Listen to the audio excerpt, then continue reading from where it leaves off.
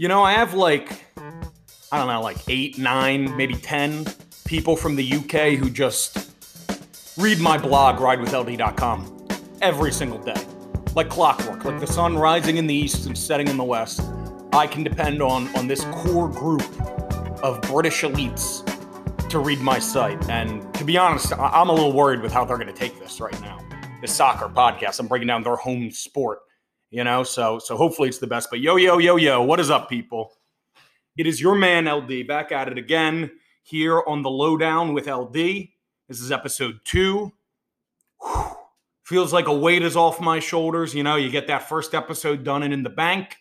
Nothing else could ever be that scary again as your first time. You know what I'm saying? And today, we got a special episode for you guys. Another timely episode of the Lowdown with LD. We're talking a little soccer. All right, we're getting ready for the British Premier League season that kicks off this weekend. We're talking soccer. We're talking gambling, all the above. LD first wants to start with, why I am talking about soccer. And that's as follows. LD, he loves gambling football. That's what he's probably the most successful with. He bets some basketball. He bets some baseball. But at the end of the day, there's a lot of experts out there in the world. There's a lot of these gambling touters and bet experts online, and LD's not one of them. But the one area that he truly believes he has a little bit of expertise, a little bit of advantage over your average Joe in America is soccer betting. These Yankee bookies, they don't know how to set the lines. They don't know what they're doing when it comes to football. I'm not talking about football. I'm talking about football. So, LD thought, why not talk a little bit to the people? Soccer's building in America. It's growing. People are getting more interested in it every year. Christian Pulisic is bringing in the American viewers. So that's why I've decided to talk about soccer to you people. I do feel like it's a position where I have a little bit of expertise, a little bit of advantage. Now let me address this. Some people, they don't like soccer. They think it's boring. There's not enough scoring. There's not enough action in it for them. I tell those people to go kick rocks. What a way to just stick your hand up into the air and announce yourself as a simpleton. To say that you can't follow a sport as articulate as soccer. You know what I mean? As delicate. All that. I mean, LD hates hockey. There's not a lot of scoring in hockey. The goalies in hockey are in a much smaller net and they're covered in pads.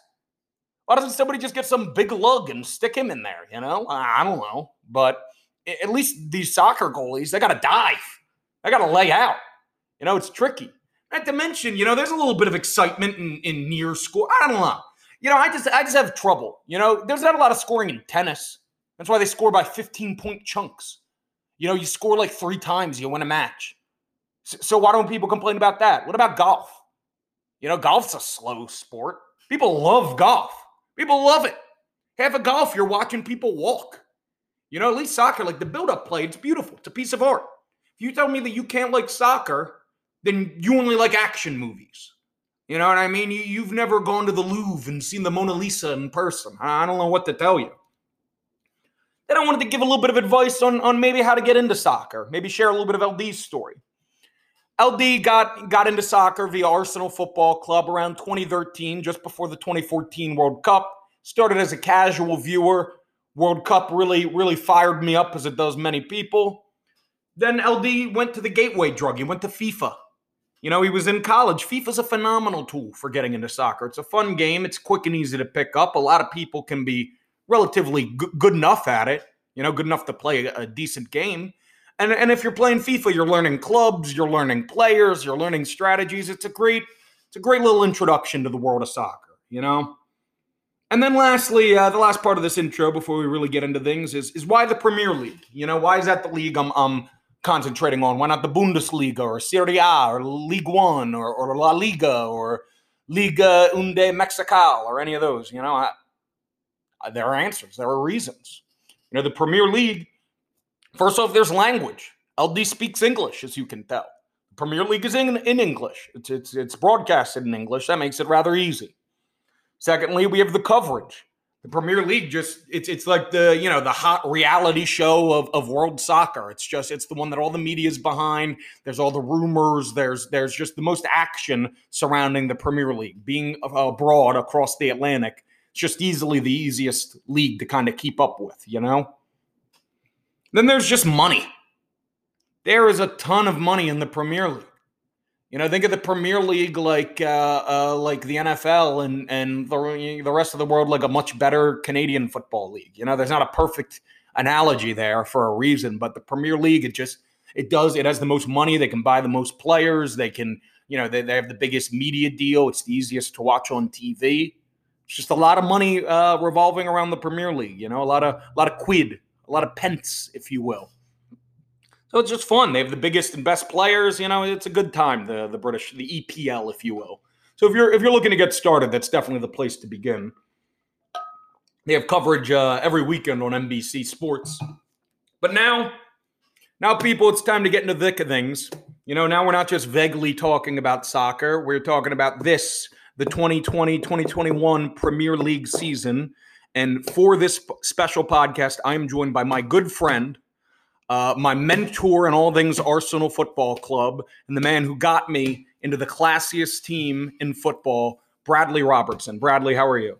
Good, LD. Thanks for having me on, man. No problem, man. I'm thrilled that you were able to join me for this. You are even more of a American soccer gambling expert than me, I'd say. Yeah, I remember watching that first Arsenal game in Tampa when we came down, and the rest is history. Yep. I think we wanted to start a bit about why Arsenal. We're going to kick this podcast off with a little bit of Arsenal talk. We're going to get to the other big six. We're going to get into a little more gambling. But first, we're starting with the Gunners. And before we can start with the Gunners, how did we start with the Gunners, Bradley? Yeah, that's a good question. A lot of people who come into soccer or want to get into soccer, they ask me, how do you pick a team? Who should I pick? And, Arsenal, I'd like to say Arsenal, chose me.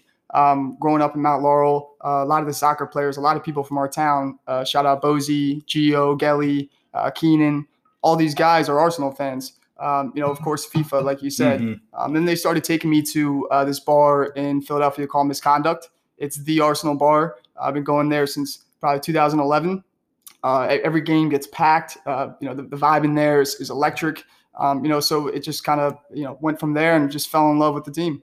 And what I love about Arsenal is that Arsenal has that fan base, that fire and that passion behind it. It's funny, me and you both grew up in the Philly area in the shadow of Philadelphia, but neither me nor you are Philadelphia Eagle fans, nor the biggest of Philadelphia fans. Right. But that's what Arsenal kind of reminds me of a bit, is the Philly fans, just in the sense that they'll go to war. Over this past summer, we signed a center back from France named Gabriel, and when we announced him, or before we announced him, fans were tracking his license plate with. Yeah, there was one. They even saw the patterns of the clouds in the sky, and they said, "Oh, this was the cumulonimbus of like Nottingham or so." Yeah. So the fans, like Arsenal football fans, when we're rumored to sign a player, they'll start tracking private flights. They'll start tracking literal traffic cam footage, and we're Banter FC is what we've been known as in this a little bit of a darker period in our franchise's history, because no one's got jokes, no one's got comments, and no one has passion like the Arsenal faithful, like the Gooners. Am I right, Brad? Yeah, and I think that's true in Philly.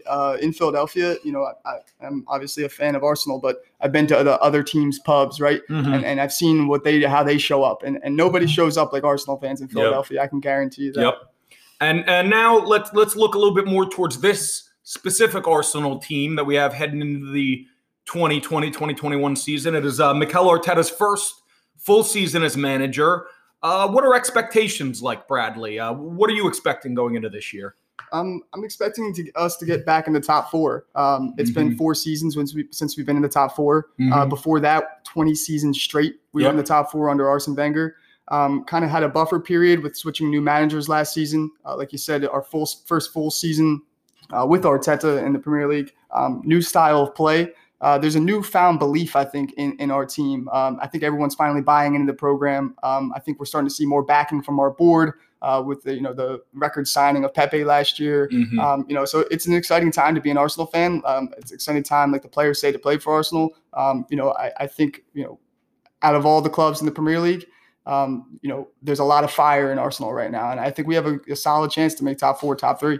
And me and you are on the same page of this. As something that we don't like. And that's you see it a lot in Arsenal fans, but me and you don't like it anywhere it comes. And that's that sort of like loser fan. You know what I mean? Arsenal, as Bradley just mentioned, has been on a little bit of a skid the last couple of years. The last 4 seasons, they haven't made the Champions League, have not finished in the top 4 in the Premier League for the first time in a 20-year gap that we did it every single season.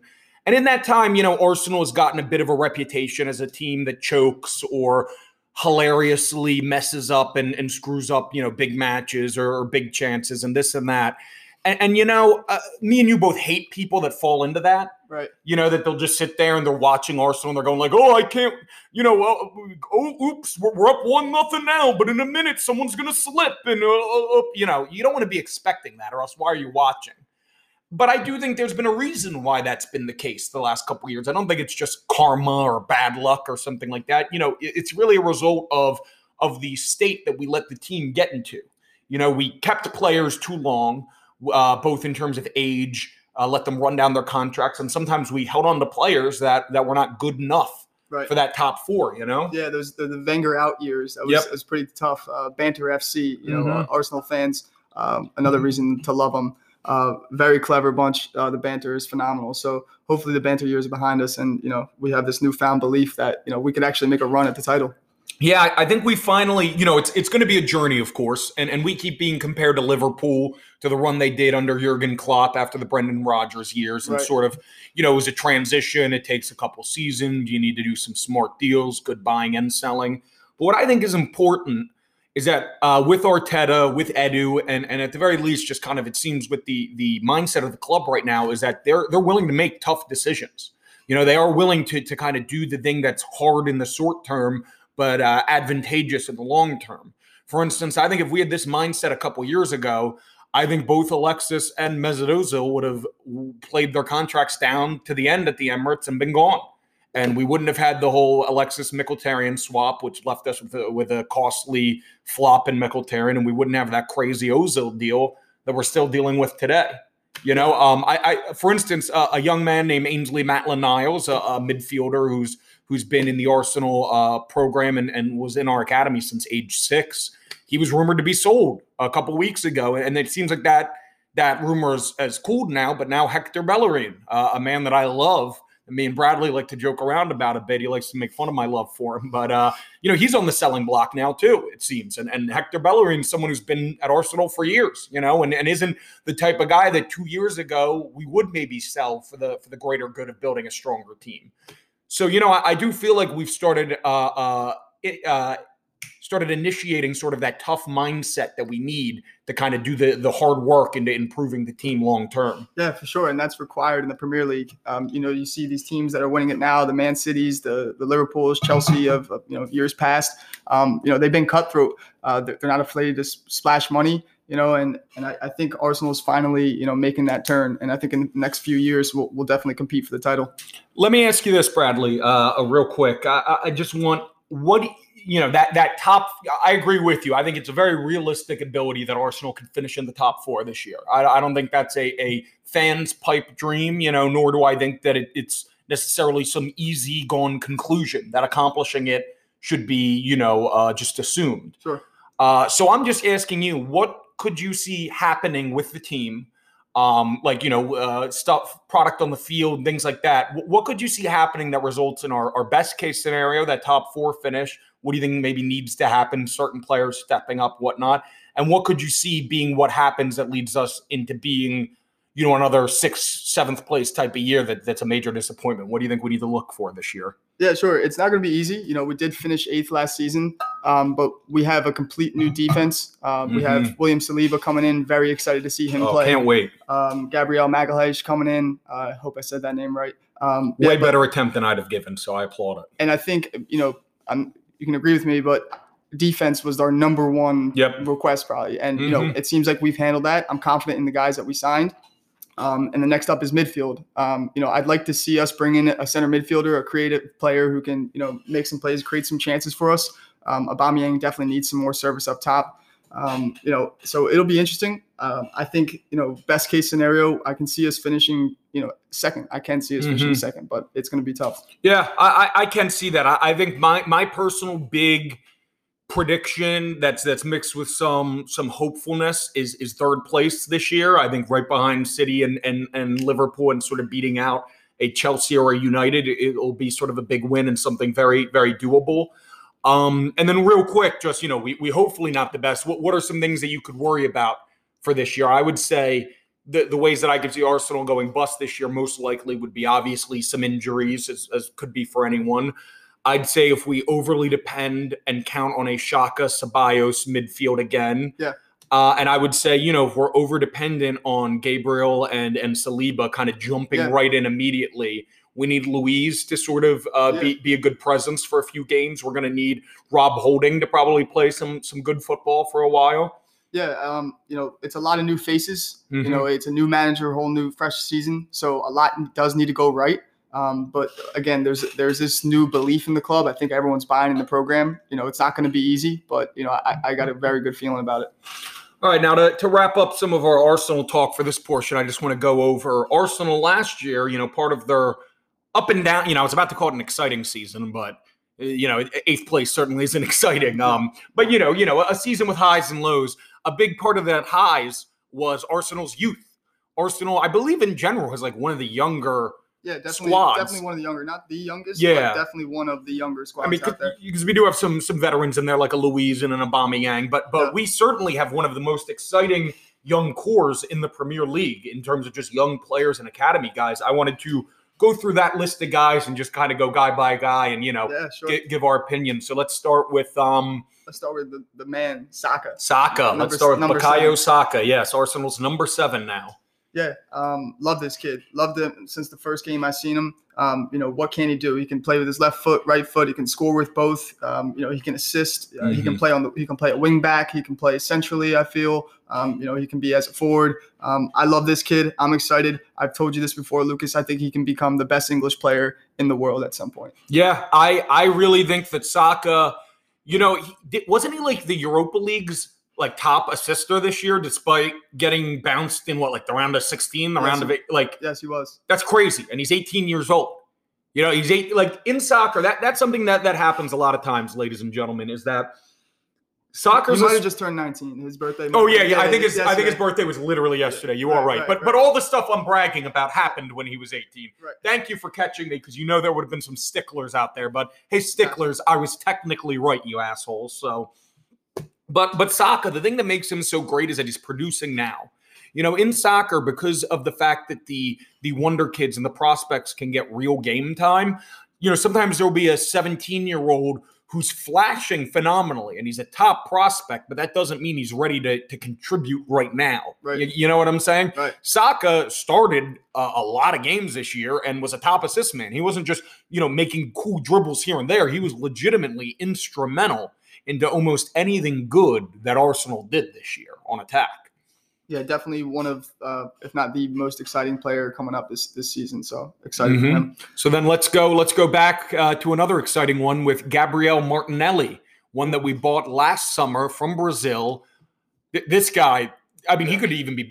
What I always say about Saka and Martinelli is Martinelli's a Brazilian, by the way, but Saka, I'm positive, is going to just be a player. Right. You know what I mean? I could see him being Arsenal's best player, one of the best in the Premier League. Martinelli could be one of the best players in the world.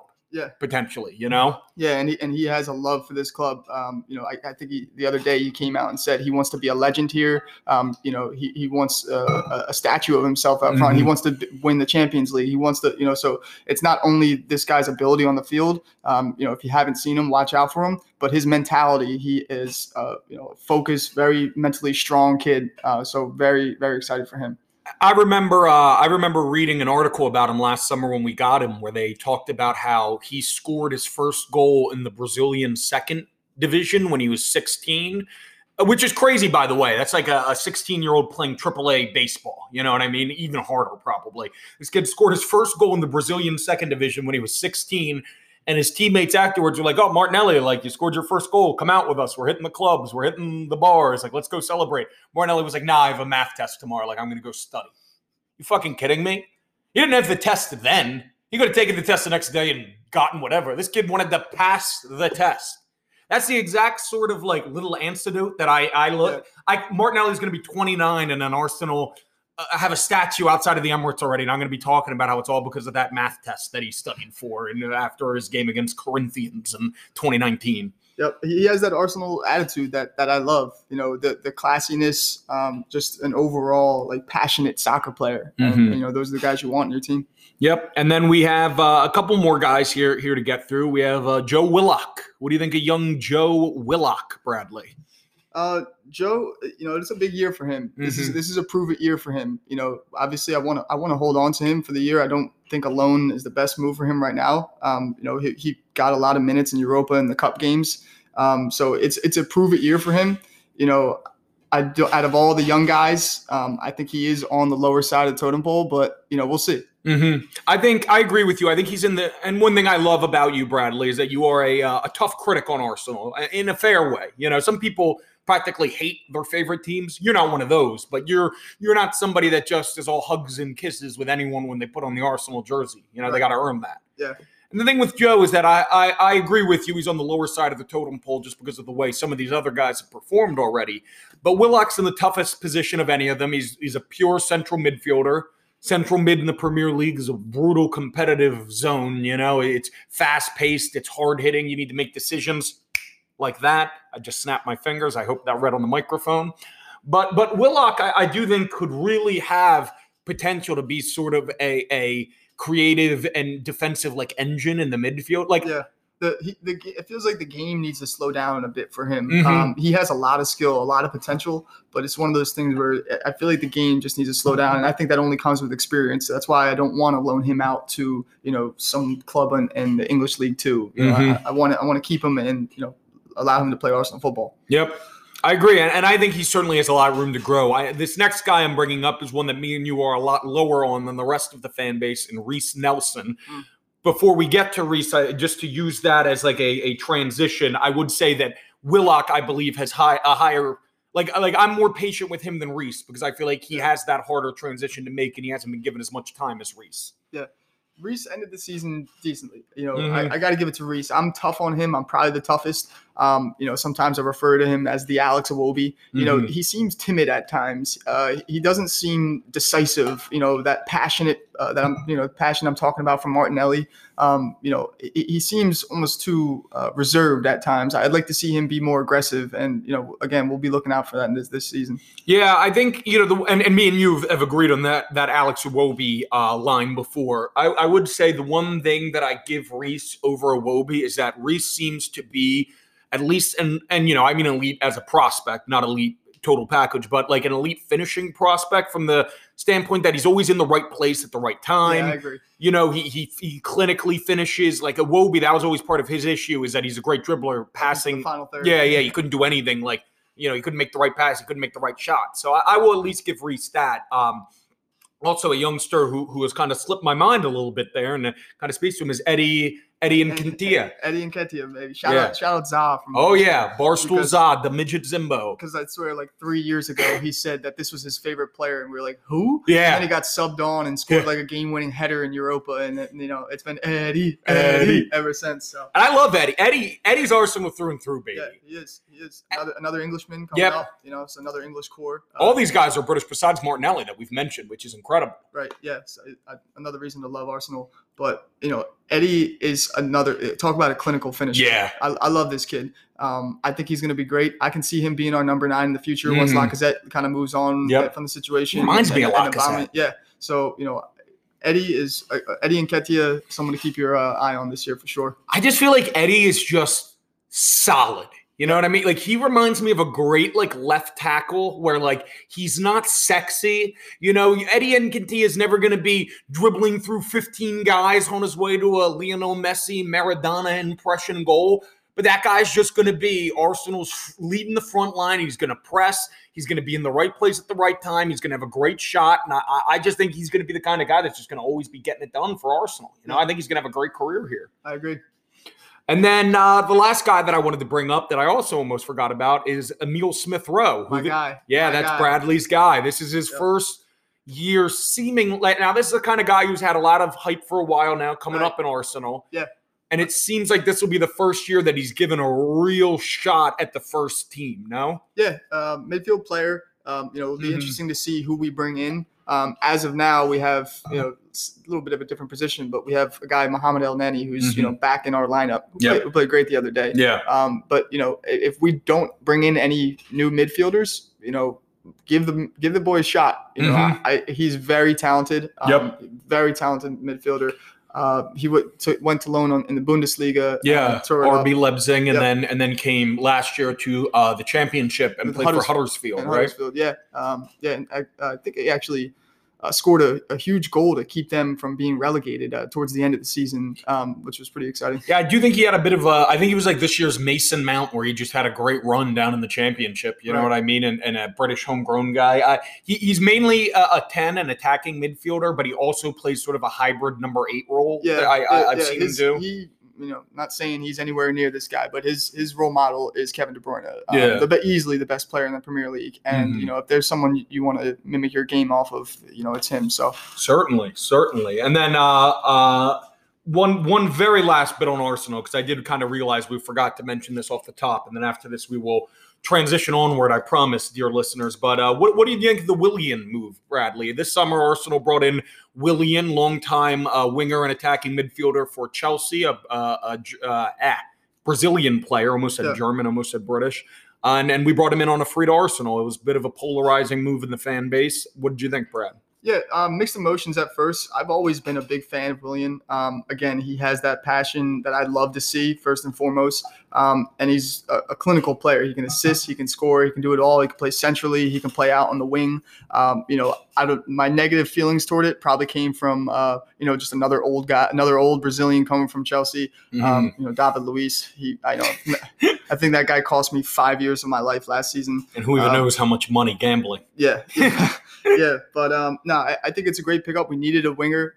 We needed. I think signing an older guy. It's always you like to play young, but he's someone that I think is bought into the program. He wanted to come to play for Arsenal, so that's someone I'm happy to have on the team. Yep, and then just my quick thoughts. I agree all the way through there with you. I just think Willian, A, is a winner, comes from Chelsea, all that. He's got a long history of winning there. He's a good locker room guy. Yep. B, he is he's got a very strong work ethic and work. What do they call work rate? That's what I'm looking for. Soccer, they always use very specific terms. He's got a high work rate. Yeah, he's the guy that Arteta will love. Yeah, he's not lazy. He always fights for the ball. I'm fine bringing in an older guy if it's a guy that's known to work hard. Because what do you worry about with old guys is that they're just there to collect money and to rest their legs up. Yep. And then number C, the third part of why I really like the Willian deal is just that I actually thought his age lined up perfectly with us. So me and you just ran down. Arsenal's got a lot of exciting young talent. We don't want to sign some giant, big-name guy in his prime up top that's going to take away minutes and be a permanent stopgap in front of Saka and Martinelli and Reece Nelson for years and years. Really, with a guy like Willian, the end is in sight for him. So these guys aren't going to feel like they're never going to have a chance. And with him being older, you're going to want to stagger his minutes a bit. He's going to be perfect for those sorts of. And who better for all these young English guys to learn from than a guy like Willian. So I think it's a great fit. And he has the Premier League experience, which I don't think you can ever put a price tag on, especially older guy. You know, that's key. That's key. Yeah, we know how we'll do in this league. I now wanted to take us, Bradley. During that Arsenal bit, we talked a lot about our passion and about our high standards and whatnot. And unfortunately, because of that passion and that high standards, me and you can get angry easily. We are easy targets to instigate. We are easy people to annoy. And so I wanted to talk a little bit about things that bother us, about the soccer Twitter community, about U.S. soccer fans, about commentators. First, before we get into all of that, let's not talk about Sam's Army, Barstool Soccer. That was number one on my list. This guy, Bradley. Okay, now let me make this part clear. Sam's Army. I'm coming for you. It's Barstool Soccer correspondent. He is a Tottenham fan. So there is a heated rivalry here. Bradley isn't just a lunatic who hates anyone. I mean, Sam's Army inadvertently has been instigating Bradley for years. I will say this. There was a weekend last fall, I believe, where me and Brad were out on the town pre-COVID. We had a couple drinks. Bradley added a man on Snapchat named Sam's Army. I don't think it was the same Sam, because every weekend Brad would send him he would send him videos, he'd send him little text messages just talking shit on Arsenal Tottenham, just furious furious. And this guy would just come back and be like, who is this? Like, you know who this is. Yeah. You would know. You would always hold his feet to the flames. Now, I don't want to be too hard on this Sam's Army guy over at Barstool, but he personifies, these stereotypes of U.S. soccer fans. The days when we'd grow up and be like, oh, I don't want to play soccer because you're a foot fairy. Mm-hmm. Like he plays too much into that. People like soccer now. Stop playing into that. Just be likable. Be a good reporter, whatever you are, and just stick to that. Why do you have to do these silly little like I'm a soccer fan wink? And I don't mean to, in my mind at this point, I'm not even talking about Sam's Army anymore, but I think he does this a little bit, and this is something that just drives me nuts with American soccer fans in general, is that they just stick cliches from our shitty American sports media into soccer. Like, bro, I don't want there to be a Skip Bayless of soccer. You know what I mean? I don't want there to be a Max Kellerman of soccer. So don't take those dumb, tired cliches and just try to shoehorn these narratives into this sport you're just watching now. You know what I mean? Yeah, for sure. And I think it's also maybe because that Americans just, like their football team's more important to them than their football team. So I think that's why they do that more. But Americans are the ones that I'm talking about, that when they're talking about their soccer fans or their soccer teams, they'll always just be so down to portray themselves as losers. And it drives me. I'm a Minnesota Timberwolves fan. They've made the playoffs once in my 12 years of being a fan. You know what I don't do? Talk about how the Timberwolves are bad. I talk about how every year it's the Timberwolves year and they're going to make the playoffs, because why else am I fucking watching them? You know what I mean? But these American fans will go and cheer for fucking whatever team, and they'll just sit there and be like, oh shucks, come on, guys. Oh, we let in a goal. Haha, we stink. Fuck you, dude. Oh my God. And the commentators, Bradley. Some of the commentators. I know you have names. I don't want this to sound like I have a hit list and like I'm some crazy man, but maybe I am. But this guy on NBC Sports, and I'm not sure if you know his name, Danny Higginbotham. I've heard. This guy, he's not with Arlo White and Lee Dixon, Graham Lasso. Those are the three main guys on NBC Sports here. Lee Dixon, former Gunner. But these other commentators, they hate Arsenal. They hate them so much. Just like American fans know that Joe Buck loves the Yankees. The Yankees can't do anything wrong when there's a Joe Buck. And you're a Yankees fan. Which I love. I appreciate. But being on the other hand, these commentators, this guy Danny Higginbotham from Manchester, played for Manchester United. He hates Arsenal. A guy would come in and snap one of our Pepe's leg in half and then be like, oh, Pepe's diving. I honestly, man, and look, LD prides himself on being unbiased. LD has never blamed the referees for a loss of a game in his life, even when the replacement ref screwed the Green Bay Packers out of that game in Seattle. LD does not do that kind of thing. These announcers, it isn't even funny, guys. It isn't even able to be hidden. I'll watch a game where Arsenal wins, 2-0 against Everton, and the announcers will be like, oh, really, Arsenal? Just didn't really deserve that result. Mighty lucky to be getting 3 points here at all. And then I'll watch Liverpool, win 3-2 against Brighton Hove Albion. And those same announcers, this is what drives Liverpool apart. You've got to win every match. Liverpool, they win dirty. Even when it's not beautiful, even when Mo Salah isn't running up the side like a gazelle in heat. Yeah, Liverpool's still fuck you. What are we talking about, man? Anytime, oh man, a game will just start and immediately the announcers will just be like, Arsenal's really asking for a goal in this one. Huh? Yeah. What? It's every game. Oh my goodness, it's brutal. And we're not even talking about what's that sodden wanker and a referee's name? Dean Smith? Yeah. Oh my, that guy's actually just a Tottenham fan, isn't he? Yeah. The last season, he should have awarded us a clear penalty. Went to VAR. They looked at it 900 different ways, and then because Dean Smith, the guy on the field, doesn't make the call for the VAR. There's a VAR referee, and he tells Dean Smith award the penalty, and he gives this frown. He's like, "Do I have to?" I mean, guys, you're not listening to two Arsenal fans, rant and rave right now. These are facts. This is the truth. This is Sherlock Holmes leading an investigation. There is a conspiracy. at the heart of the Premier League to stop Arsenal. But now let's move on a little further. We're going to continue the rage, the anger, the passion. We're going to talk about teams we don't like, our least favorite Premier League teams. For me, there is a core 4, Bradley. How many do you have? Number 1 at 1 and only, maybe. Is who? Maybe there's 2. Okay, all right. Obviously, Tottenham. I cannot stand this team. Everything about them. Oh, yeah, they're floppers. They're the biggest flopping team that I've ever Heung-min seen. Son and Harry Kane.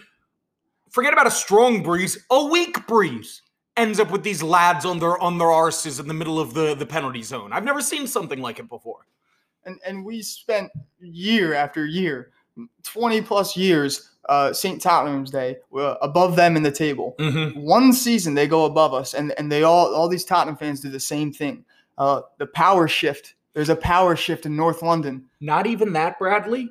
Tottenham fans will make fun of Arsenal fans for celebrating the winning of the FA Cup or the Community Shield because they'll talk about how easy it is and how it doesn't count. You can't even do that! What are we talking about here?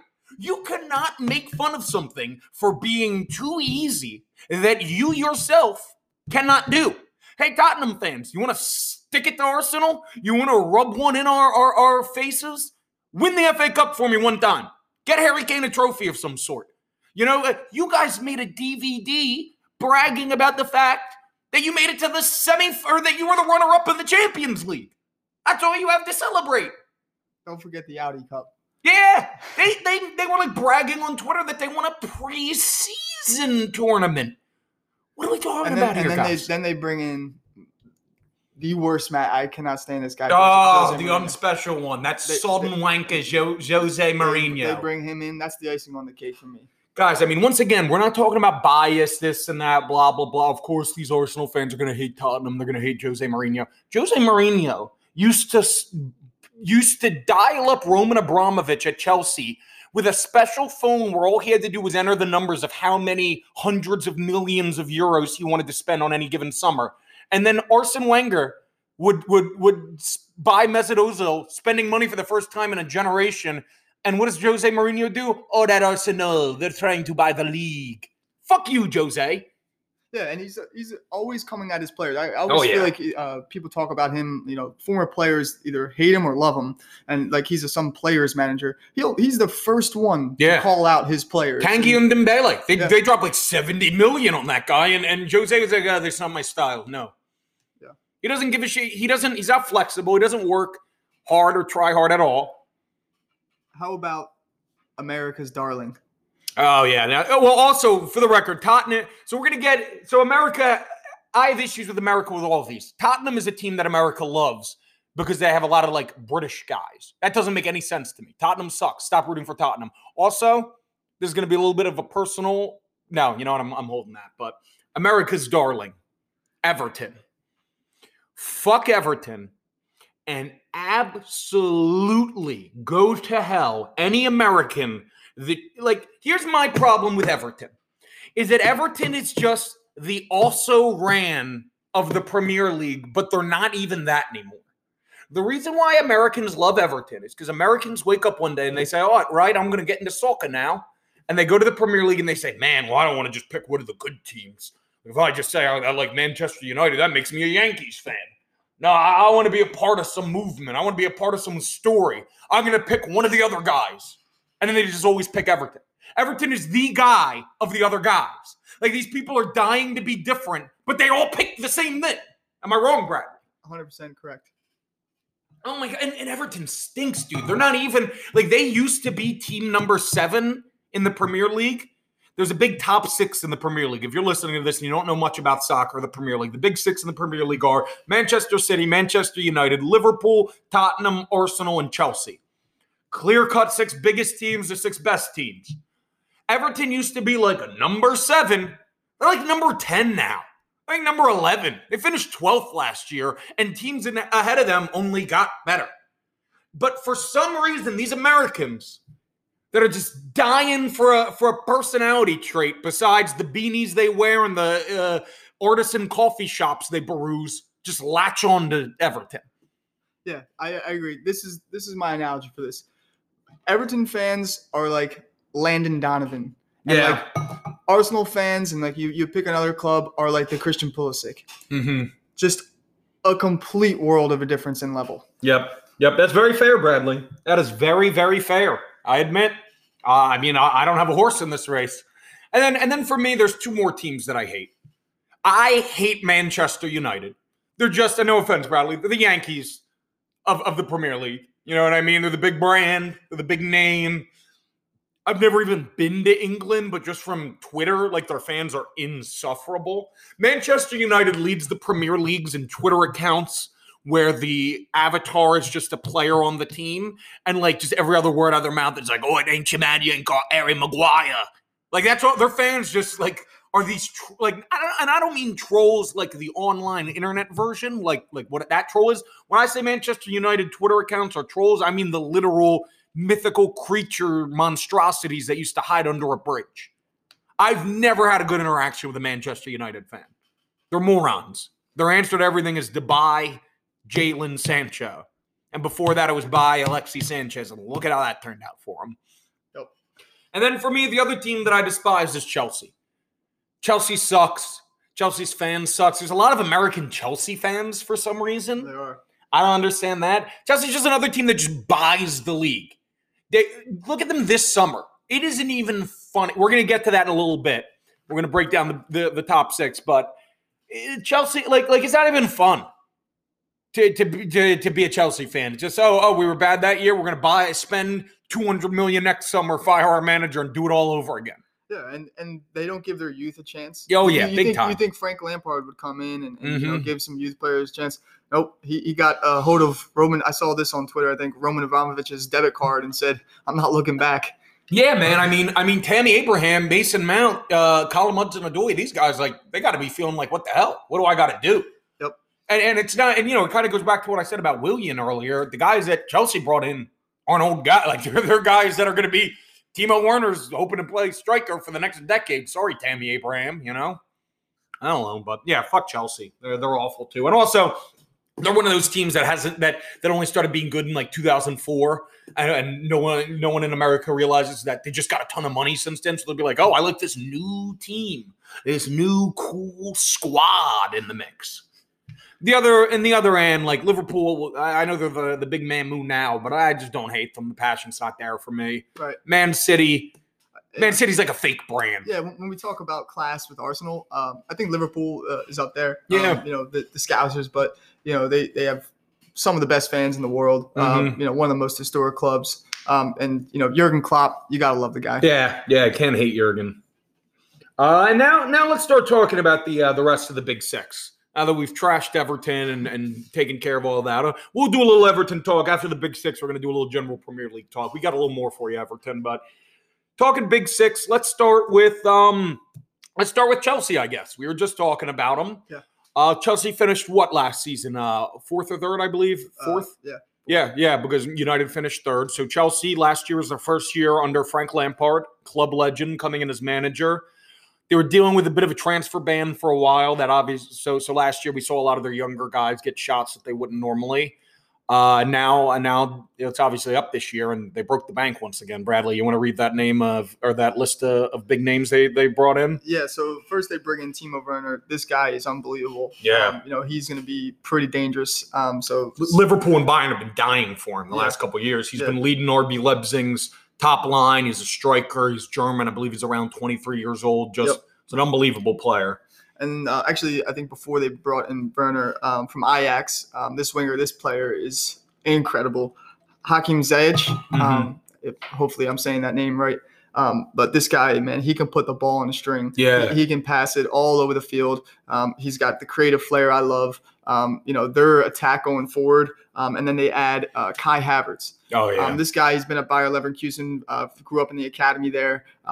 He just like Erling Haaland, he's one of the top young guys that's gonna take the world by storm. In like 4 or 5 years, Kai Havertz is probably going to be like one of those five soccer players that everybody knows. You know what I mean? And then they brought in Thiago Silva on a free from PSG. Yeah. Now that is where I will say, and nothing but respect for Thiago Silva. He's a guy who's been doing it a really long time. But the one reason why I truly believe Arsenal has a chance to finish above Chelsea, and that's not what this is all going to be. This we're not looking at all of these teams through the lens of Arsenal, but that is my big prediction this year, is that Arsenal is going to finish third, beat Chelsea. It's because Chelsea had a worse defense than Arsenal last year. They were the one team in the league. They had a really bad defense. They had some big defensive questions, and they didn't really address defense. They brought also and a big name that I somehow we forgot to mention, Ben Chilwell. They added him as well. Huge deal. But Ben Chilwell is more of those, like, he's not an Aaron Wan-Bissaka. You know what I mean? He's more of one of those, like, a Bellerin type of attacking fullbacks, you know? For sure. So I don't think Chilwell's going to turn that defense around, and I don't think Thiago Silva's going to turn that defense around. Yeah, it'll be interesting with Chelsea. Their firepower up front, like we just said, is pretty incredible. But you just wonder, are they all going to be bought into this Frank Lampard reign? What's that going to look like? So I think I can see them finishing anywhere between first and seventh. Yeah, I agree. I think that's a great analogy. And obviously we got to talk a little bit about Christian Pulisic. There's a lot of Americans listening to this right now. We're American. Yeah. LD was wrong about Pulisic. I'll put my hand up. We were talking about this earlier in the podcast. I thought Pulisic, when we were talking about Bukayo Saka, when we were talking about prospects, I thought Pulisic was one of those guys that he was getting more attention than his current production warranted. Like, I thought he was more of a great prospect than a great player. He's already a great player. I was wrong about that. He was unbelievable once he got his chances this year. When he got his chances, there was times throughout the season I'd be watching Chelsea and Frank Lampard, he'd score a game-winning goal and Frank Lampard would drop him the next game. Yeah, I don't know if it was he was picked up a couple naggles, but he's an incredible player, and it's going to be tough. He's going to play on the wings. I think he obviously gets a lot more time than last year, but I wouldn't be surprised if Frank Lampard again hinders his growth. I mean, I'm not positive if he is going to get more time than last year, because they've added guys at his position. That's what I'm saying. That's why this doesn't make sense to me, what Chelsea did this summer. And that's another way that I could kind of see this season maybe falling short of expectations for them, is just, that locker room chemistry stuff is all real, obviously. And I could see Chelsea having some issues with their chemistry this year. Yeah, a little bit of a catch because obviously we have ill will towards Chelsea. But, of course. You got to root for Christian, and you got to love that kid. And I will say this too about Chelsea, wrapping them up, just because we played them in the FA Cup final, so I have a little bit of intel. I feel like is teams were very successful when making their midfield pair of Jorginho and Kovacic work really hard. Last year, Kovacic won their Player of the Year. He was an unbelievable guy, but both Jorginho and Kovacic, neither of them are phenomenal athletes or kind of defensive holding midfielders. So I feel like the more action you get and the more you kind of have to make them work defensively, you can kind of really wear down that team. That's sort of a strategy to attack them, I believe. Yeah, I agree. Now let's move on to Tottenham, who we will be the most biased against out of anyone in this. But truthfully, I don't even need to be, because I don't like them this year. Neither do I. Yep. I got them finishing outside top four easily. Definitely. I'd say hopefully missing a Europa spot. Yeah, I mean, I truly think they're going to be the worst of the big six this year. I think they're going to be in sort of a battle for sixth place, that sort of thing with Leicester and the Wolves of the world. Honestly, I didn't think they were that good last year. The place shows that, and they have not done much to improve this year. They added Matt Doherty right back from Wolves, who is most notable because he trashed Arsenal in his announcement video. Well, he was an Arsenal fan growing up, and their announcement video. This is Tottenham. This is small club mentality. They're announcing this guy's them putting up a video of him deleting all of his old Arsenal love tweets, which wow. Ooh. And then they added Pierre-Emile Højbjerg from Southampton, which is just the most Mourinho signing of like when they first announced they were bringing in Jose Mourinho. LD was actually working for a football like humor site for a little while, and I just kept putting out that Mourinho's coming. He's gonna love Eric Dyer. Eric Dyer's gonna be Mourinho, and it was true. Like, Mourinho just loves big, sluggish slabs of white males who can stand in the midfield and hold space. Yeah, he loved Eric Dyer. He was playing Eric Dyer all over the pitch. Yeah, it was crazy. It didn't make sense to anyone. And I just don't think that Tottenham team is well designed for Mourinho's type of slow, methodical, park the bus football.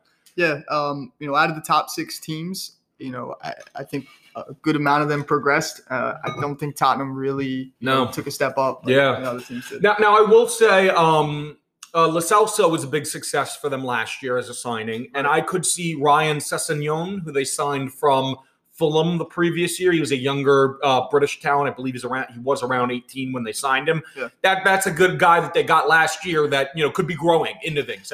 Sessegnon's a name to remember for this year, a guy that could maybe be part of them overperforming, that sort of thing. I think Harry Kane was injured a little bit last year. So if you get a full season out of that guy, he's capable of scoring 25 goals easily. So and shooting 12, 15 PKs, but and half of those being dives. Yeah, let me make that clear as well. Certain Tottenham fans love to say, like, well, no, Arsenal, you guys dive. There are literally numbers about how many more penalties Tottenham take than Arsenal. That's not something you can just argue. Like Arsenal shoots less PKs than the rest of the top 6. So you can't just then make up that they're flopping. Just saying. But anyway, on to United. On to the Yankees. Now, United... United were in for Arsenal's man Gabriel towards the end. It seems they fell on him. Yep. They were really heavily attached to Jadon Sancho over the summer. Jadon, sorry. It seems like that is not happening this summer at this point. Right. Dortmund's pretty set on keeping him. Yep. The transfer window is open until October, but it does not look like that's happening this summer. Their big addition was Donny van de Beek from Ajax. Yep. Yeah. Yeah, kid's a player. Kid's an absolute player. Him in the midfield with Bruno Fernandes, that's going to be dangerous. But their forwards, Martial is really hot or cold. Marcus Rashford, you never know what you're going to get out of him. Yeah. Mason Greenwood, hell of a player, but again, he still I think has something to prove. Yeah. So it'll be interesting to see. I'd like to see Man United top 4. I don't know. I will say I do. They are a big question mark for me, Man United, going into this year, and there's a couple reasons for that. First off, they suffer a bit from the same thing as Chelsea, in my opinion, where Donny van de Beek, great player, plays at a position of abundance for them. Plays like the same exact position as Bruno Fernandes, kind of. Yeah. You know what I'm saying? So I just think it's one of those examples, sort of maybe adding strengths rather than addressing weaknesses. And that could maybe, I don't know how much better Donny van de Beek makes them than they were last year. Right. Secondly, they were a very streaky team last year. They were really bad the first half of the year, and then the second half of the year, they were really like unbelievably lights out good, like dominant good. And part of that was Bruno Fernandes being unbelievable. Part of that was Mason Greenwood being unbelievable. Another name that was very good for them was their manager, Ole Gunnar Solskjaer, and that's somebody who I personally do not believe in, and I don't think he's a great manager. I feel like they've gotten hot under him kind of twice, both times being the second half of the year, which granted, if you're going to be hot, rather be at the end than the beginning. But I don't know. How do you think United? I don't think it's a coincidence. We haven't mentioned Paul Pogba. Yeah. One of the best midfielders, obviously, in the world. But sometimes he disappears. Sometimes I feel like he's not bought into United. He's just trots around the field sometimes, and he just looks uninvolved. So definitely a big question mark there for United. Yep. I would say United has a very good shot at being in the top 4, competing for that. They're basically, not to skip to the end, but the Premier League this year is going to be very similar to last year, I think, where it's City and Liverpool fighting for the top spot for the most part. So I think United has just as good a shot as Chelsea and Arsenal at the end of the day of being top 4 material. I just personally see some holes for them. Also, a little bit of something to note is Dean Henderson was their goalie that was lent out to Sheffield last year, and I think he may have had the best goalkeeping numbers in the Premier League. Yeah, Nick Pope was up there too. Yes, Nick Pope was. Yeah, but he's a player. Yeah, and he's British, and David De Gea hasn't been what he was. I can see that being a little bit of drama this year, and just drama in the sense of, like, I think a move's going to be made at some point. Not, I don't think United did anything wrong bringing back in Dean Henderson. I think that was the right move. But, look for maybe a changing of the guard in between the sticks for United soon. Then let's look at Man City. Man City, the club of $1 bazillion. Man City is just they're the most spoiled sports team in the history of the world. These guys, oil money. Yeah, they literally just have all the money of, like, the United Arab Emirates or something. And on top of that, like, these guys every year buy depth players better than most, like more abundantly than most clubs buy, like, their top priority. They've noticed center back is a major position of need for them. Aymeric Laporte was hurt for a period of time last year. Seems like they're not too fond anymore of John Stones, right. and they want to kind of build up there. They've already bought Nathan Ake. Yeah, good player. Yeah, from Bournemouth. I think he fits well in Pep Guardiola's system. Yeah, I think he's left-footed too, which is a big thing right now. Decent playing out of the back. So I think that's a good pickup for them. And have they signed Koulibaly yet? No, I have that down on our list. That's the big, like, they've been circling Koulibaly, this big defender, Senegal from Napoli, all window. It seems to really be a matter of if or of a when, not if, with that deal, especially a club like City that has unlimited money. I think they are going to end up getting in Koulibaly, and I think, in theory, I think he's kind of like the second best center back in the world behind Van Dijk when you look at all things considered. That argument can be made. At least in terms of, like, a big fit, like a defensive center back. Like not a playing it at the back kind of guy, but just purely defensive. Koulibaly will certainly shore up that City defense. And then lastly, we're going to look at the champions, the defending champs, Liverpool. They've signed this Greek left back, Tsimikas. Hell if I know how to spell his name, but I wrote it down because it was a nice 14 million pound move from Olympiacos, and I just love this move because this kid was one of the more highly touted, like, fullback prospects this summer. Liverpool has the best fullbacks in the world. Andrew Robertson and Trent Alexander-Arnold. And they're just doubling down. The depth, I just really like that move. You know what I mean? Yeah. Like, they're going to try to grow this kid. They might make more off their money. Maybe they sell Robertson one day if he's really good. Who knows? Yeah, and the fresh new full season for Minamino. Oh, I like Minamino a lot. Japanese young kid. Yeah. I think he scored in the Community Shield, right? Community Shield, yeah, yes. He scored against the Community Shield against us.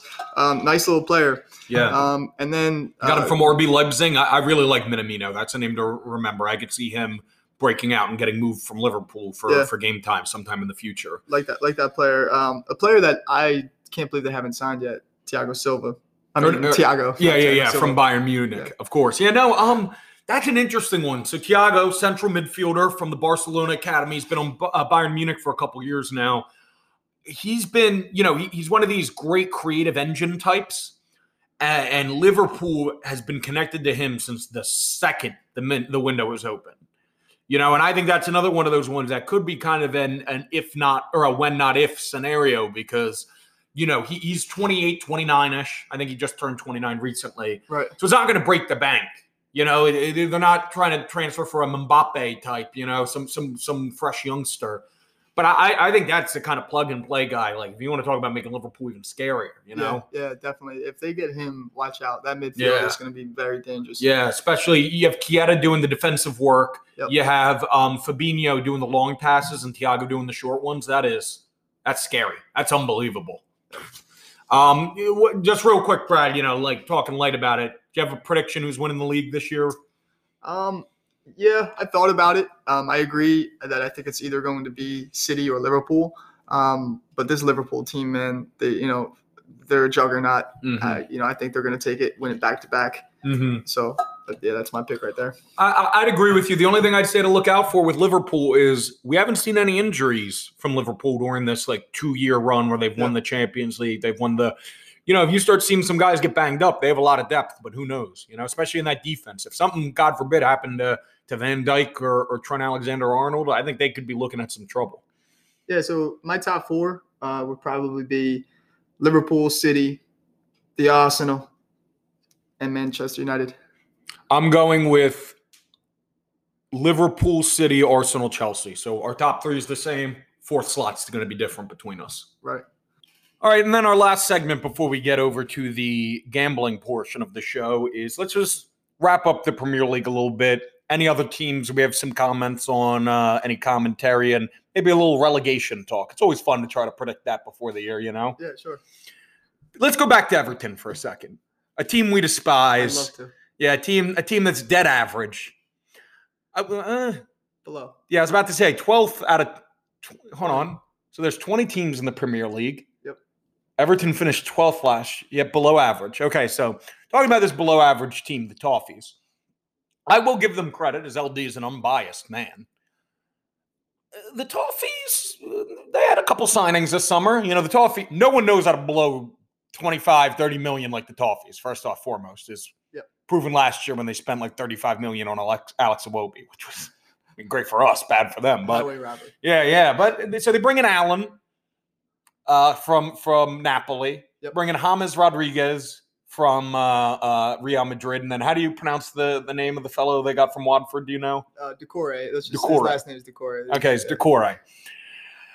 My one issue is this: Allen is 29. Never played a minute in the Premier League. Only played in Serie A. Serie A is one of the lesser league, right there with League One. You know, especially like physicality, all that. Once again, remember when we were talking about Joe Willock? Midfield's a tough position to play in the Premier League. James, I used to love James. James hasn't been James, 2-3 years? He had a real bad stint at Bayern Munich. He had one goal last season. Okay. He had a goal last year. You like goals. Can't win the game without goals. He had a goal. And then what was the name of the Watford gentleman you said again? The spine of the relegation side, Watford. I'm going to butcher his first name, Abdou Decore. I'm a little upset you said all that because I was going to set you up and I was going to be like, what was the name of Decore's name? Oh, yeah. And Watford, they had Decore last year. How are they doing? You know, but no, they got relegated. You know, we're not here to talk about how bad Tom Davis is or how dreadful Alex Iwobi is or how Gylfi Sigurdsson's washed up. They added some midfielders. You know, they might draw a couple of the big six this year. They always, as one of our Everton fans say, they always play up to the competition. So. Records might not agree, but effort is what we're talking about here. Yep. And then I wanted to mention Newcastle briefly. LD does not know a ton about Newcastle, but Newcastle was a big relegation favorite last year. Then everyone, you know, after Rafa Benitez, just walked away from the team and went to China. Yeah. And then there was rumors of Newcastle being the latest team that was going to be sold to some oil tycoon. Didn't happen. Newcastle fans have been in very low spirits. I actually think Newcastle's in for a pretty nice year. They're known as sort of a slow plodding holding team. They had a major flop of a buy last summer in Joel Litton, which was dreadful for them. Records buy was horrible. But, you know, I like some pieces. I like their attacking midfielder Alvarez that they bought from Atlanta FC a couple years ago. Yep. And they've added Callum Wilson from Bournemouth, who they bought for 22-ish million. And he was rumored to go to Chelsea a year or two ago. And they brought in Ryan Fraser, Scottish winger from Bournemouth for free. Yeah, and that's decent. That's what I'm saying. And they're known as a defense first, slow, boring team. So if you throw in some offensive pieces like that, I actually think they could be pretty decent this year. You know? Yeah. And they're rumored to get our man Rob Holding from Arsenal on loan, and I think that could be a nice pickup for them. Yeah, so if they accomplish that, maybe really look at Newcastle to be a team that surprises in a couple matches this year. And Brad, I believe you had a bit about Leeds United you wanted to drop on us? Yeah, I think this is important. This is one of the most historic clubs in England. They were relegated from the Premier League in 2003-2004 season. That's when Arsenal went invincible, by the way. They're a club known for their massive fan support. A lot of these teams in England, there's multiple teams in different towns. The thing with Leeds is that they're the only team in Leeds. Diehard fans, massive club that just fell from grace, financial crisis and everything. They have a new owner, Italian owner, Andre Ragazzini, Radrizzani. I can't say his name. He bought the team for $45 million. That's it. Jesus. 45 million pounds, sorry. Quid. Quid in 2017. Hired legendary manager Marco Bielsa, where they won the championship last season, which gave them automatic promotion. Interesting to see what they'll do. They have a great midfield player in Calvin Phillips, English player, called up to the English national team. Definitely an interesting team. One of those teams that, I always seem to have a liking for. I definitely encourage all these listeners to go watch their documentary, I guess you can call it, on Amazon Prime. I forget the name of it at the top of my head, but I'm sure if you just search Leeds United on Amazon Prime, it's awesome. This club is legendary, and it's good to see clubs like this back in the Premier League. And now going from Leeds, a team that was promoted this year, let's talk a little bit about some relegation candidates for this season. LD started his list off with a little bit of I don't know if it's a surprising name or not, but West Ham United. West Ham, I just feel like has just been disappointing for years and years. Every year they get like a couple of solid signings, some guys, and everything just disappoints. Felipe Anderson isn't good anymore. Yeah, unfortunately Arsenal's linked with him, but West Ham, they're kind of in a little bit of a crisis themselves. The fans are in uproar. Yeah, fans are really mad. Yeah, so we'll see what they do this year. Relegation, they might be just too big of a club. I don't know if you can say that to skip relegation, but they were down to the thick of it to the end last year. So so we'll see. Do you have somebody, Bradley, that you like? Yeah, you got to pick one of these teams that are promoted into the Premier League. The three teams, Leeds obviously being one of them, Fulham, and then West Brom. Fulham was in the Premier League a few seasons ago, was promoted, relegated. Now they're promoted. If I had to pick one, Fulham, you're going back down. Yeah. Yep. Fulham was, what's funny is Fulham sort of started, Fulham and Wolves came up in the same year. I believe it was Fulham, Wolves, and Cardiff City. And what was funny is that Wolves and Fulham kind of started this new trend of getting promoted to the Premier League and taking all of that money you get from the Premier League rights and the TV and all that and immediately spending it on splashy signings and players and all this and that to try to make an impact. And it obviously worked swimmingly for Wolves and horribly for Fulham. And last year, I know Aston Villa did the same thing, and they stayed up, but obviously they weren't that good. Yeah. And so it's kind of funny to see what Fulham's going to do this year. Speaking of Aston Villa, I actually am going to put a little warning on Sheffield, who I think finished, ninth last year, was really thrilling. People love the Sheffield was promoted last year. They didn't do a ton in terms of investment into their squad. They were definitely the ugly stepsister out of them, Aston Villa and Norwich, who had been promoted that year. Right. And I just feel like Sheffield, they completely overperformed last year. They were in incredible form. Dean Henderson played, a Premier League chart-topping goalkeeping for them, like we said before. And I just don't think they're going to be able to do that again. And to be honest, I saw a Burnley team a few years ago shock the world and finish 7th one year and then immediately drop down to 16th the next year. That one's more of a trend than a statistical reason, but I'm just saying keep your eye on Sheffield. So if you had to pick three, who are you going with? If I had to pick three, I'm probably going to go give me Fulham, West Ham, and give me a team we haven't mentioned yet. Give me Burnley. Burnley just stayed. They got Nick Pope. What else do they got? Yeah, I'm going Fulham, West Brom.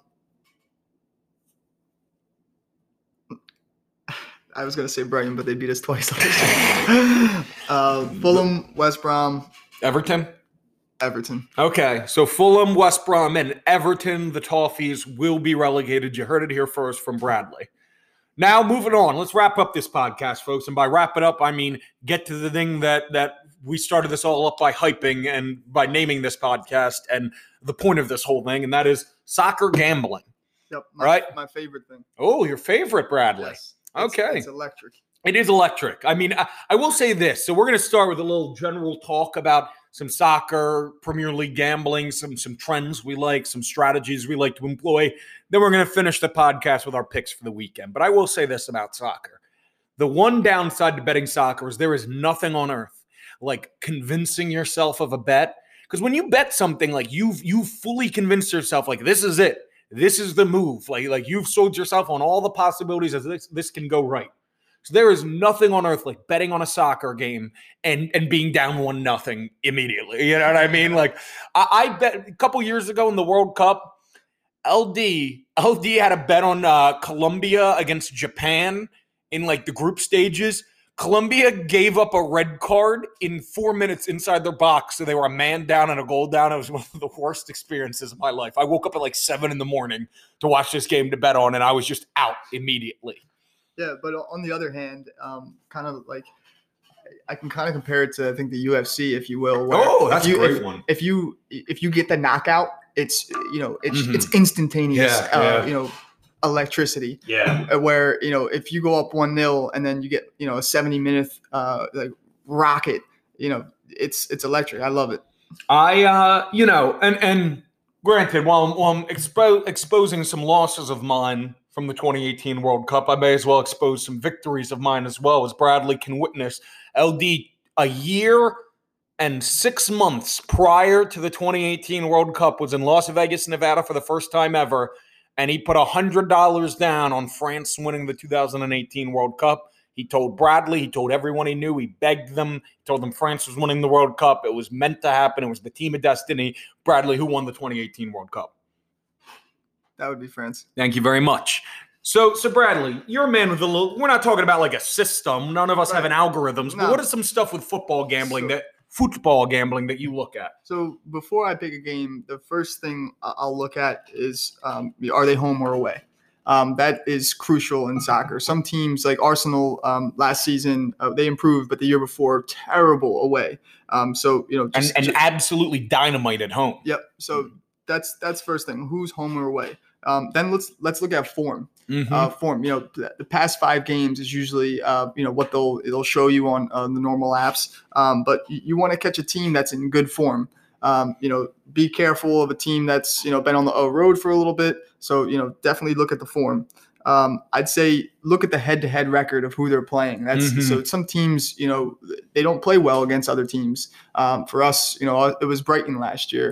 Where you'd think Arsenal versus Brighton. It sounds like a gimme line where we struggled against them. So look at the head-to-head record. Look at the form. Who's home and away. And my kind of go-to betting is so they do the Asian handicap, which they'll throw a spread on the game. Yeah. So it's either half a goal, 1.5, whatever it may be. I usually like to pick a solid two teams in a parlay money line. A solid team, maybe nothing crazy, no minus 800, no deadlocks. But you'll get, like we said, I think who's Liverpool? Liverpool's playing Leeds. They're minus 380. Yeah. Parlay them with maybe like an Arsenal who's like minus 170. Yeah. Two money line teams. That gets you 1.5 times your money. So that's my little strategy there. I don't ever like to do too many teams in a parlay with soccer because anything could happen. And there's the draw. Yes. And that's something obviously to always keep in mind with soccer gambling is that the draw is ever prevalent. You know what I mean? Yep. And when you were talking about form earlier, Bradley, what I was thinking to myself a little bit is as somebody, and you're the same way. We love baseball, we love football, we love basketball. We're not just soccer heads here, but I would say soccer is definitely the most temperamental of those sports from the standpoint of like in the same season, I've seen Arsenal, in 1 minute look like Champions League contenders, and then and it is in sets of games in a row. Like we were talking about earlier with Man United, with Ole Gunnar Solskjaer and how they finished their last season is if you bet against Manchester United at the beginning of the 2019-2020 season, you were rich. And if you bet against them in the second half, you were in the poorhouse. If you really and that's the other thing I would say to avoid is in soccer especially, never try to bet the correction. Never wait for that, Right. Sometimes in blackjack, if LD's lost 3-4 hands in a row where the dealer's got money hands and LD's gotten crap, he'll sometimes bet big, expecting, he's finally due for a good hand. In soccer, you never want to try to be anticipating the change of the tide. You always want to be riding with the flow. I agree with you heavily there, Brad. And I will throw a disclaimer out there for, it's not for the faint of heart. The 80th to the 90th minute, the last 10 minutes of the game in soccer, anything can happen. So either on the good side or the bad side. So, never try to cover your losses by, hedging yourself or something like that. Let the game play out. I've seen, 2 goals in the last 5 minutes of the game win me some money sometimes. So. And, soccer, this is a pattern seen in all sports when you're betting, but I've noticed it's especially prevalent in soccer, and that is the rat line. How many Saturdays LD, and it's one of those things that even an old veteran like LD will fall into every now and then. How many, Fridays LD's woken up, checked the lines, and been like, what? Man United's got Southampton, and they're only favored by, they're only minus 110? This is unbelievable. I got to be all over United. Honestly, man, soccer above any other sport. If you see a line that is too good to be true, it almost always is. In the NFL football betting, the public will win those big tides every now and then. Not in soccer, man. If something doesn't make sense, there's a good reason. And like Brad said, sometimes guys are on the road too long. Another big one, man, is come the winter, teams start playing 3 games a week, and guys will be exhausted. Yep. And the big clubs like United and Arsenal and Chelsea will have, League Cup matches and Champions League and all this, and the smaller clubs won't. And a lot of times they'll be more fresh. Yeah, I think this is important just to note. The lineups always drop exactly an hour before kickoff. Check the lineups. Don't try.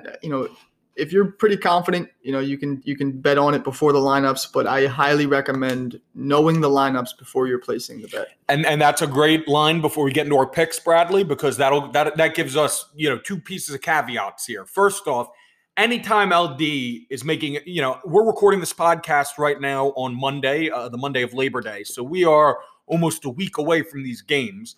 So if anything changes from the picks we're about to give you due to injury, due to lineup changes, LD will tweet it out from the official LD account at LD the Man on Twitter. But also that's the other thing is, if I'm going to be giving picks and tips prior to kickoff, you always, or maybe sometimes days in advance, you always got to check back right before the kickoff if you're going to place a bet, because you never know when something's going to change. And also sometimes there's an opportunity to take advantage of that. Because sometimes the lines will be, way in Liverpool's favor against Everton, and then it turns out that Liverpool's resting half their team because they have a Champions League that week, and who has to worry about Everton, Right. So you gotta consider that sort of stuff. But now let's look into this opening week's worth of games. Once again, this is slightly speculatory, just because you really want to lock these in a little closer to the date. But LD wants to start things off with Leicester City against West Brom Albion. Leicester City is favored by half of a goal, and LD loves this line. Firstly, the home away does not matter as much these opening couple weeks as fans are still out. But Leicester, West Brom's a promoted team, and normally these promoted teams come out with a little bit of fire. But Leicester's a team that was really hot last year. They were in the Champions League spots throughout the vast majority of the season. It looked like it was going to be a big triumph. Then after Operation Restart happened, Leicester was ice cold on the comeback. And a major part of that was because their primary holding defender, Wilfred Ndidi, was injured. He's one of those guys that his value to Leicester cannot be overstated. He controls their midfield, he protects their back line, and he distributes the ball up the pitch. And he's incredibly valuable to them. I think that Leicester's being undervalued in this game right now because of the form they were in at the end of last year. The books have cooled on them a little bit. They think Leicester's kind of maybe closer to a middle-of-the-pack side. I think they could absolutely trounce West Brom. Kieran Gibbs isn't stopping James Maddison. That's all I got to say. Yeah, I agree. I like that pick a lot. I'm going to start my favorite pick. Teams do come up with a little fire from, promotion. But again, Leeds United, they haven't been in the Premier League since 2003, 2004. They're gonna be, I think, a little bit too overhyped, and they're going up against, I think, the best team in the world in Liverpool. Yep. The Asian handicap, the spread is 1.5. You get that about even. I could see this being a 3-0. So I'm taking Liverpool minus 1.5. Not to mention Liverpool famously drew Norwich to open last season. So I don't think this is going to be a scenario where Liverpool's coming into it, riding in soft on the coattails. You know what I'm saying? Right. Not to mention Liverpool just played in the Community Shield with Arsenal as well. So they might have be a little more tuned up than Leeds is. For sure. Then my second of my 2 picks that I like, and this one has a little bit of a caveat to it. Tottenham favored by half a goal against Everton. Here is my caveat. That comes to me a little bit as a rat line. It doesn't make a ton of sense to me. I'm a little bit skeptical of it. But Everton, as much as I've trashed Everton this entire podcast, they do get a little bit of love from the bookies because they are a known entity. Everton, in my opinion, the bookies treat Everton 10 times more seriously than they treat Southampton, let's say, and I don't know if that's necessarily deserves to be the case. Tottenham is a team full of a lot of talent who had a very disappointing end of the year.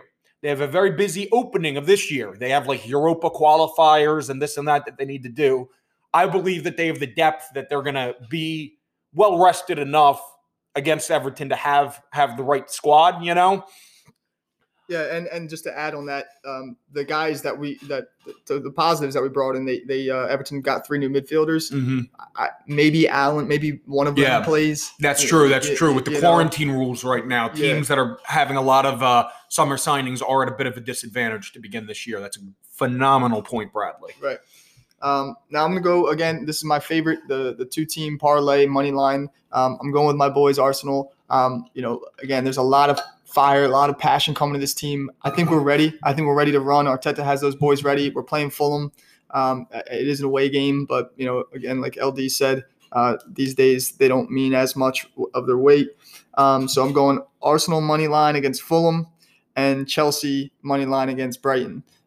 Chelsea, I think we talked about this earlier. They signed a lot of new guys. Who's going to play, we're not sure. But I'll tell you one guy who is going to play, Timo Werner. And if you're doing props, take him to score. Yeah. And honestly, even if a lot of those new signings don't play, who's going to play? Those really talented young guys who just got their jobs taken from them, who have something to prove, Yeah, and that parlay right there, Arsenal-Chelsea, that gets you 1.5 times your money. So that's great value. A little play. Yep. That's one of those ones where the money that's what Brad got there is a perfect non-rat line. Like Arsenal's minus 170 against Fulham.